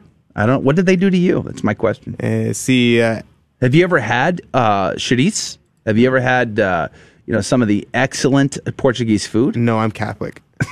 So are they. Alejandra said, un poco is Spanish too. Thank you. No. Thank you. No. I'm not crazy. I may not be fluent in Spanish, but geez, it's not like a complicated word. Come on, Adrian. Mike says over at Odyssey.com. Technically, I didn't. First of all, I didn't know Mike was in Portugal right now. Second of all, Clarissa's like it's Spanish, Italian, and Portuguese. There you go. Joaquin says Swahili. Un poco. My wife is Portuguese by heritage. She's first generation American. Both her parents were immigrants from the Azores. Clarissa said it's also Greek. And it's also Greek. It's possible. There you go. It's possible. Can we talk about the trivia questions real quick? I think we need to talk about these trivia questions. I forbid it. I think it's important. There will be no conversating about trivia questions when you are intentionally trying to do harm to our listeners. I'm trying to make nuance. I have a big cup of nuance that I need to serve up. Yeah, I mean, good grief, the diversity, un poco loco, the diversity in our questions today. Can you give me this easy answer, then that easy answer, and then what is the hardest question we can come up with? Joe, why are you coming up with these hard questions, man? Where are we going with this? Wow. But technically speaking, for question 1, celestial spirits Oh, that's the Patron nuance saints, you want to go down. Yes. Patron Humans saints are humans and will always be humans. Yes. Because a Yes. human is a body soul composite, like Yes. you said. We But will- in but heaven, we will get our bodies back. Yes, but at that moment, you're not a complete human. You are a celestial spirit. You're always going to be human, although you're going to be lacking your body, and you'll have a lack until it gets returned to you. But you will never not be anything other than human. You're never going to be an angel. No, of course, you're not an angel, right? But you're a celestial spirit. You're a spirit I in don't heaven. know. I don't know. Word I want a celestial second spirit. opinion. I want a second opinion. I don't believe that's true. Did Thomas talk about this? I'm sure he did. Oh, you don't know. Let's Let look me it see. up. Look it up. Let's see what Thomas But says. I'm just saying, like the word celestial means heaven. A spirit is the animating principle of a thing, and so humans. My money is that you're are always dead. human. You're always going to be considered human. You are disembodied human while you await the resurrection. But you're still just human. No, you're a human spirit. I know. But you're not actually You're human disembodied because you're human. lacking a core principle of what it means to be human. What is Josh Patterson? Josh, do you put up with this every day at the apartment Yes. complex? I'm just curious. The Reverend Bishop of the Gospel Church down the what is he talking about? The Reverend Bishop of the Gospel Church down the road told me when we die, we become angels. Well, there you go, folks. He has spoken infallibly. Okay, but Josh, here's a qualifying question. Was that a full gospel church? You got to ask these questions. Well, okay? here's the real question. Was it the first? What first? The church. Was it the first? The very first church ever? Mm-hmm. Down the road from your apartment complex. Right. I mean, well, it says like First Baptist, First Oh, Methodist. I see where you're going with that. First Christian. I see where you're going with that. Just got to make sure it's the first. Sonia. No, they're not. You don't become angels. No, absolutely not. You do not become angels because an angel is a species unto its own. Exactly. Unto its own kind. And according Yes. to Thomas, every angel is its own unique species. So even angels between each other are not the same species. Which is, since we're speculating here, that's the one thing that I think is going to be fascinating to discover is how many species has God created that we will never even know about until the beatific vision. I mean, we probably will never be able to know about it because, like, literally every single angel is its own species. So that alone, it's makes mind blowing to trillions. think about, right? Like he creates these creatures at the bottom of the ocean that you don't even know exist, but they're still down there, and they're still incredible. You know, or insects that we discover, like, wow, I never even knew that existed. And you look at them and you're just like, this is amazing what God does. He creates things just for the sake of creating, and they're amazing. It gives him glory, and we don't even know about it. It's just, I don't know, blows my mind. Blows my mind. Which reminds me that aliens are actually demons trying to manipulate people. Aye. Is it Friday? Can you tell it's Friday? It's Friday. It's Un Poco Day. It's Un Poco Day. Un Poco Loco. Un Poco Loco Day. I am like tired. I didn't get enough rest, and my mind didn't want to work today. I feel like I made the mistake of going to mass the last 2 days. You made the mistake of going to mass because now I'm tired. I don't think you meant what you said. Well, I think you meant you're paying the price for sacrificing and going to mass last 2 days. I think that's what you meant. Very sleepy. John says, I think you're splitting hairs. I have to side with Joe on this one. What? Yay and amen, No. John. Mm-mm. Yay and amen. Nope. Yeah, praise be to God. Yeah. Mm-hmm. Incorrect. No. Wrong. No. That's what I'm saying Blasphemy. right there. Heresy. I mean, it's obvious. I reject it. Captain Obvious. Entirely. Come on, man. I know it. It's true. Trying You to will find- always be a human. However, initially, it's only your spirit. You're a disembodied spirit. You're a disembodied human.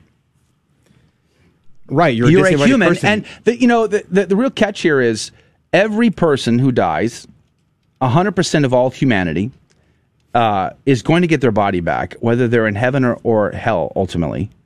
They're all going to get their bodies back and spend eternity with their body. In hell, it'll be punishments, which means physical pain, not just spiritual pain. And in heaven, it'll be pleasures, ecstasy with God, not just spiritual, but physical.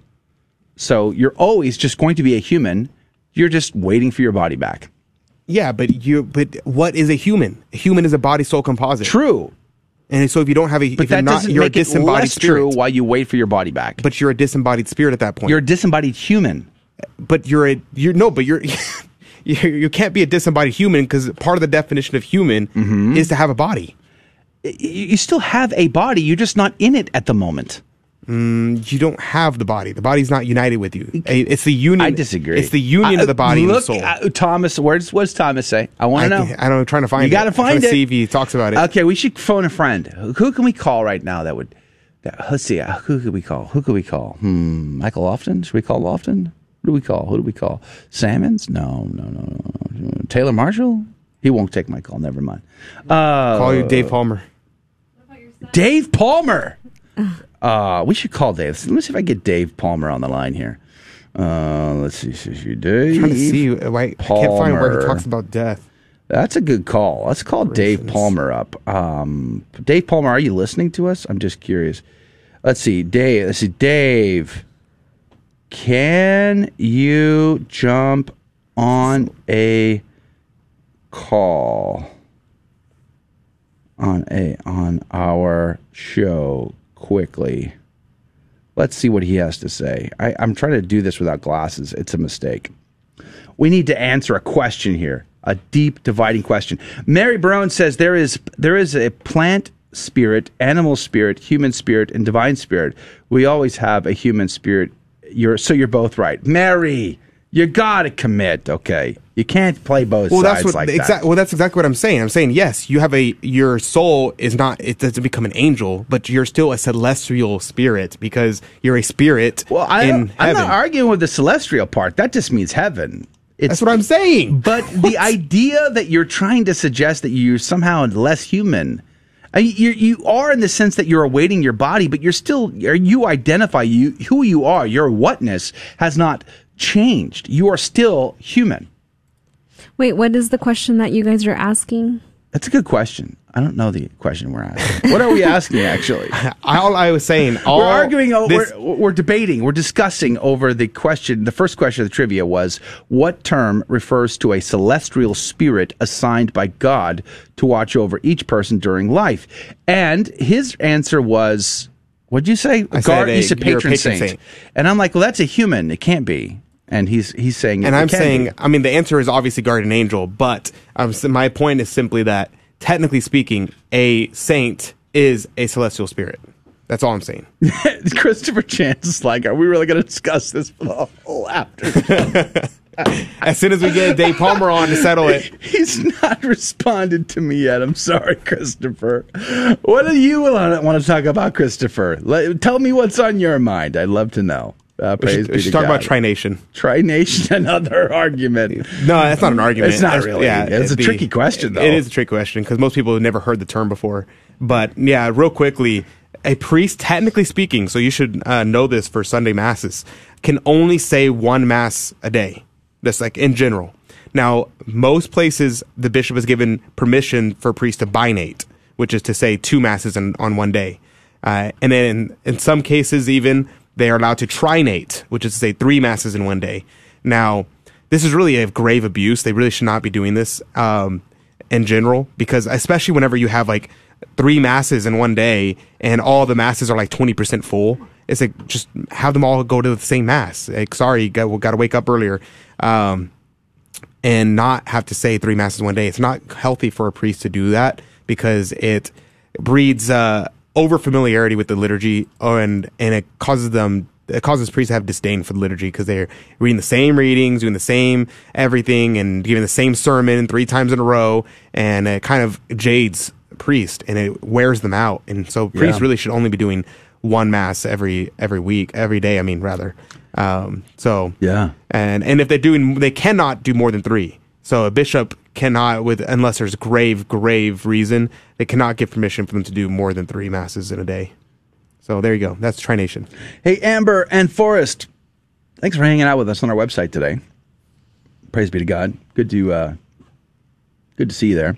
Michelle Vaughn said, human, mind, body, spirit. What happens to the mind post-life? The mind is part of the soul.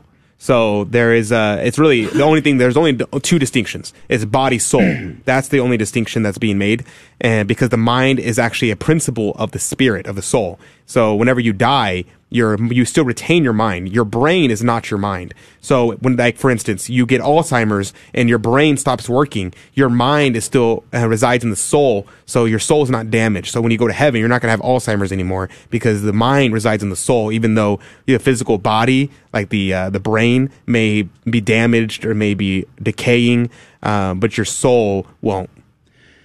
What is everybody up to this weekend? I'm curious. I can't wait to wrap up today and head out, try to do some hunting, camping. You think you don't want to hang with out my with me son. anymore? No. You're welcome to come, in fact. You want to come hunt and camp? I kind of do. But come on nah, down, I bud. need to get a hunting license. Well, there's always that, isn't there? How does that work with your son? You have the license, but No, he has one too. Oh, nice. In the state of Texas, it depends on the state you live in, but each state has their own regulations. Now, his license is very, very inexpensive. So the younger you are, the less is required. So because he's under 17, he has very little to do to to overcome that.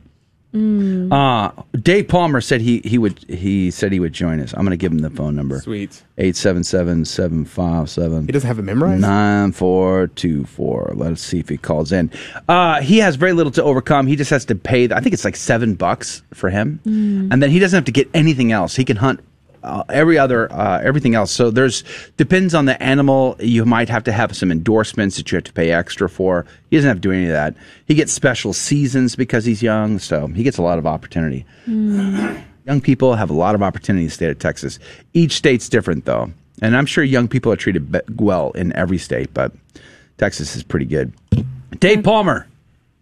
Oh, sorry. Hey, Joe. Hey, Dave. How you doing, by the way, before we jump into this? I'm doing fine. I'm already on, right? Yes, Yeah, you are. You are on the app. We're in the after show, so it's just social media, but it's just us hanging out. So don't worry about it. But there is a deep and profound argument going on that needs a third opinion. All right. And since you are an expert, the leading expert in the world, actually, of Thomistic theology philosophy, we thought of you. Does that make sense? Yeah, I might have called Dr. Peter Cray first, but All right, so I'm going to first read you the question that we are discussing. This was a trivia question during our game show today. The question went, what term refers to a celestial spirit assigned by God to watch over each person during life? The correct answer was guardian angel. Adrian, to try to be tricky, said patron saint. I, of course, thought it's a human. You can't be the correct answer because you just named a human. A human is not a celestial spirit. Right. And so... Hold on. What say you, Dave Palmer? Well, are you saying whether a patron saint can be an angel? No. So, okay, let me say... celestial spirit. So, I said, well, technically speaking, a patron saint is a celestial spirit because... it is a disembodied spirit. It's not a human entirely anymore because it's not a body-soul composite any longer. And it is a spirit residing in the celestial realm, heaven. Therefore, technically speaking, a patron saint is a celestial spirit. What say you, Dave Palmer? I think I need another hour of sleep. Now, I argued that no, humans are never anything but humans. When we're dead and we're awaiting our body, we are still just humans awaiting our body. When you're dead awaiting your body, you're not a human. You're a separated soul. But we're a human waiting our bodies back. A human being has to be a composite of body and soul. So as soon as your soul separates from your body, you're a corpse.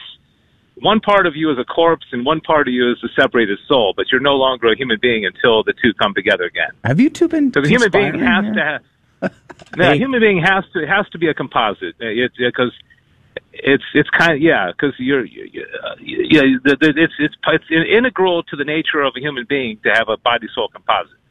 So I'll grant my father who died and I trust is in heaven right now is not a human being. He's awaiting the reunion of his soul and his body, but he's a separated soul, and his body is 6 feet under here on Earth. So His you're corpse. saying patron saint could actually be a correct answer to God assigning a celestial spirit to watch over a person? No, because it's not assigned by God to watch over particular persons. Whether it is or it isn't is not the question. If God so chose to assign a celestial spirit, he could choose. I mean, of course, he can do whatever he wants, but to just be technical about this question, he could choose a human instead of a guardian angel.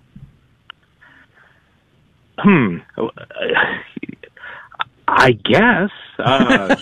Yeah. No. You're confusing me with celestial spirit because. Well, that was the term for the question. Yeah, wouldn't it also the Holy Spirit could be, and even God the Father could be called a celestial spirit? Wouldn't you believe? I mean, I don't know. I guess I'm a little confused by the whole celestial thing. Well, that was part of the question, was celestial spirit. Kind of heavenly, or to me, the term refers to angels. Yeah, right, right. And humans don't qualify. And I still come back to a human who's died is still just a human waiting their body back. They're disembodied human, but they're still just human. Their whatness hasn't changed in the sense that they haven't become something else. They're a human who is now disembodied from their body and will get their body back, either for good or for bad. Yeah, but I still have a problem calling them a human because I don't think those awaiting the reunion of their bodies are human beings. Their nature has been disrupted, and they've temporarily taken on a different nature because they don't have their body, and that's why Thomas Aquinas says that the separated souls in heaven are even though they're in a state of happiness, they are longing for their bodies. So there's still a longing for their bodies. So there's some lack of completion that they have right now. So I think we're probably splitting hairs. What would Thomas say? We are definitely splitting hairs. What would Thomas Aquinas say? Do you know? Has Thomas spoken on that at all? I'm just curious. You mean specifically to your question? Yeah, about whether or not they're called humans in purgatory, for instance, or in the beatific vision, or in hell, or heaven. Yeah. I would.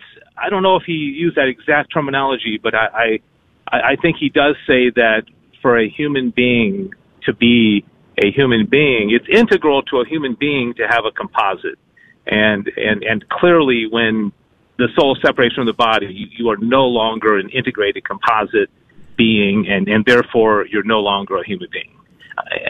You're a potentially reunited human being, but not in that state. And that's why, like, the Blessed Mother would be a human being because, and perhaps Saint Joseph and some of these others who had bodily assumptions, they never lost the integrity of their human beingness, But maybe that's one of the great dignities of our Blessed Mother that the rest of us don't enjoy, is we never have to suffer that disintegration, even temporarily.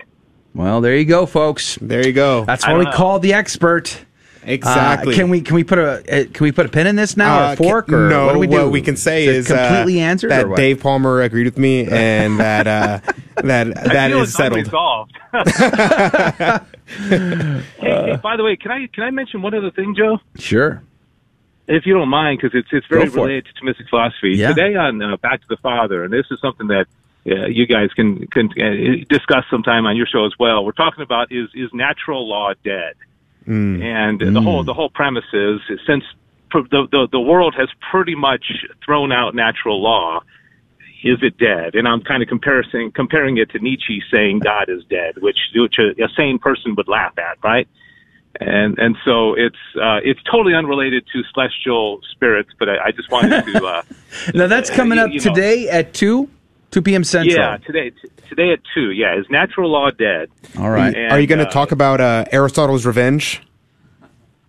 Only if you call in and tell me what that means. No, that's Edward Fazer wrote a book called Aristotle's Revenge, and it's on the natural law. He's like talking about how essentially he's saying natural law is dead, and because of that, Aristotle's Revenge is happening, where we've tried to get rid of natural law, but obviously it's impossible to completely get rid of natural law because it's natural. And so there's we're having all these horrible things happen to society and humans because of that. I'm just seeing some of the commentary. People are like, this is too deep. It's too much. All right. Well, praise be to God. Dave Palmer, thanks for hanging out with us and having a little bit of fun diving into the errors of Thomistic philosophy. Wait, hold on. Wait. What I meant was, I'm just teasing. I'm teasing. Hey, thanks for letting me be a part of the show. You tune in to Back to the Father, 2 p.m. today on our live video feeds. Praise be to God. Dave Palmer, again, have a great day.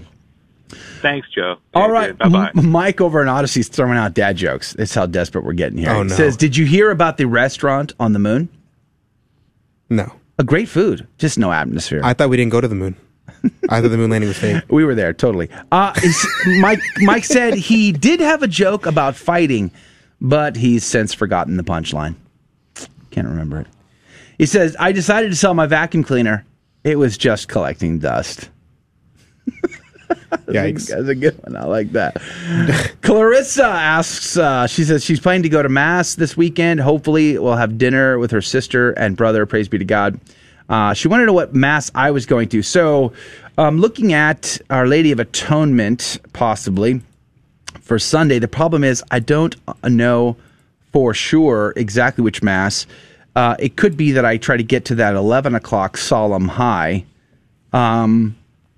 The question is, this comes down to whether or not the hunting works out the way I think it will, because it can be tricky sometimes. And so I'm either going to try to pack up Sunday morning and get to the 11 o'clock Mass, which will be about an hour away from the campsite.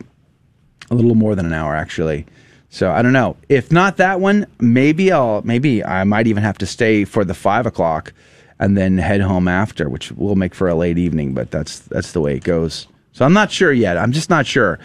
But if I see you, I'd love to see you. If you catch me at Mass, come and say hello. I'd love to shake your hand. Mary Barone said, everyone gets an angel. I would propose that perhaps we get a guardian saint as well, if God so chooses. We actually do. The day that we're born, we have that patron saint of the person that we're named after, and the day that we're born, which is why typically it was traditional in Catholic countries and Catholic nations for you to be named after the saint that you were born on. So yes, you actually do have a guardian saint. Plus you could pick your confirmation saint as well. So that too. And I think sometimes saints choose us, like befriending, like I feel like there's a couple of saints that have come into my life occasionally, like they just coincidentally always show up in my life. And so I think we can definitely look at the saints as friends and see the opportunity of like befriending the saints and having, whichever saint you want to have as a patron, especially when you are when you're doing confirmation as a teenager, most often you can choose your saint. Yeah. I felt that way about Padre Pio. I felt like he was harassing me. I think you were harassing him, just saying. Maybe. But he was chasing me down for a long time until I gave in. Glenn Trahan says, the difference between a clown, or what is the difference between a clown and a rabbit that exercises? Any guesses? Energizer Bunny. One is a bit funny, and the other is a fit bunny. Nice. Chris said, did you hear the one about the guy who lost his left part of his body? No. He's all right now. Oh, cool. Josh said, ask Dave what body we get in heaven. How old are we? Are we all peak 25-year-olds? Do we get to look like Arnold Schwarzenegger? Yeah. No, probably not. Probably 33. I have a friend that says that we'll all become children in heaven. It's no. It's technically, like we're all taller, leaner, with longer arms. No, except for Joe, he gets shorter arms. It's true, shorter. No, yeah. I already have the T-Rex package. I'm looking for taller and leaner and longer arms. Yeah, I don't think we'll be children. I mean, I guess analogously, you could say we're children. Like the image, the icon of Our Lady in heaven with the swaddling clothing and our Lord carrying her because she's a newborn in the kingdom of heaven. But no, I think we'll be like our Lord. We'll be fully grown adults. Are you sure? Yes, I'm pretty sure. Are you sure? I'm like almost certain. Clarissa says, a priest, a rabbi, and a Buddhist walk into a bar. They all say, ouch. Ouch. But I'm bummed. Where's my button? Yeah. Come on, man. I don't know, man. What's going on? There you go, folks. Mike. The third one ducked. Mike is reminiscing about our conversation. He says it's like conversations they had on Midwatch. That's true. What's Midwatch? In the military, you have watches, right? You stand your watch, and boy, we get into the most philosophical questions when you had the time. When you were on these opportunities, especially in the middle of the night, third watches where you're up all night long with your friends, or you're not your friends, but your colleagues. And you had nothing else to do. And this is before the internet. You couldn't Google stuff or be on social media. You sat there and you talked philosophy almost always, Oh, man, I'm thinking about times where me and another guy served in the same unit. We go get a six-pack and sit at the dock on the Kenai Peninsula there in Hawaii. And that's our roommate. Me and my roommates every day. Just talk about that all night long. Clarissa said, my husband wanted to share that. He's dead now, clearly.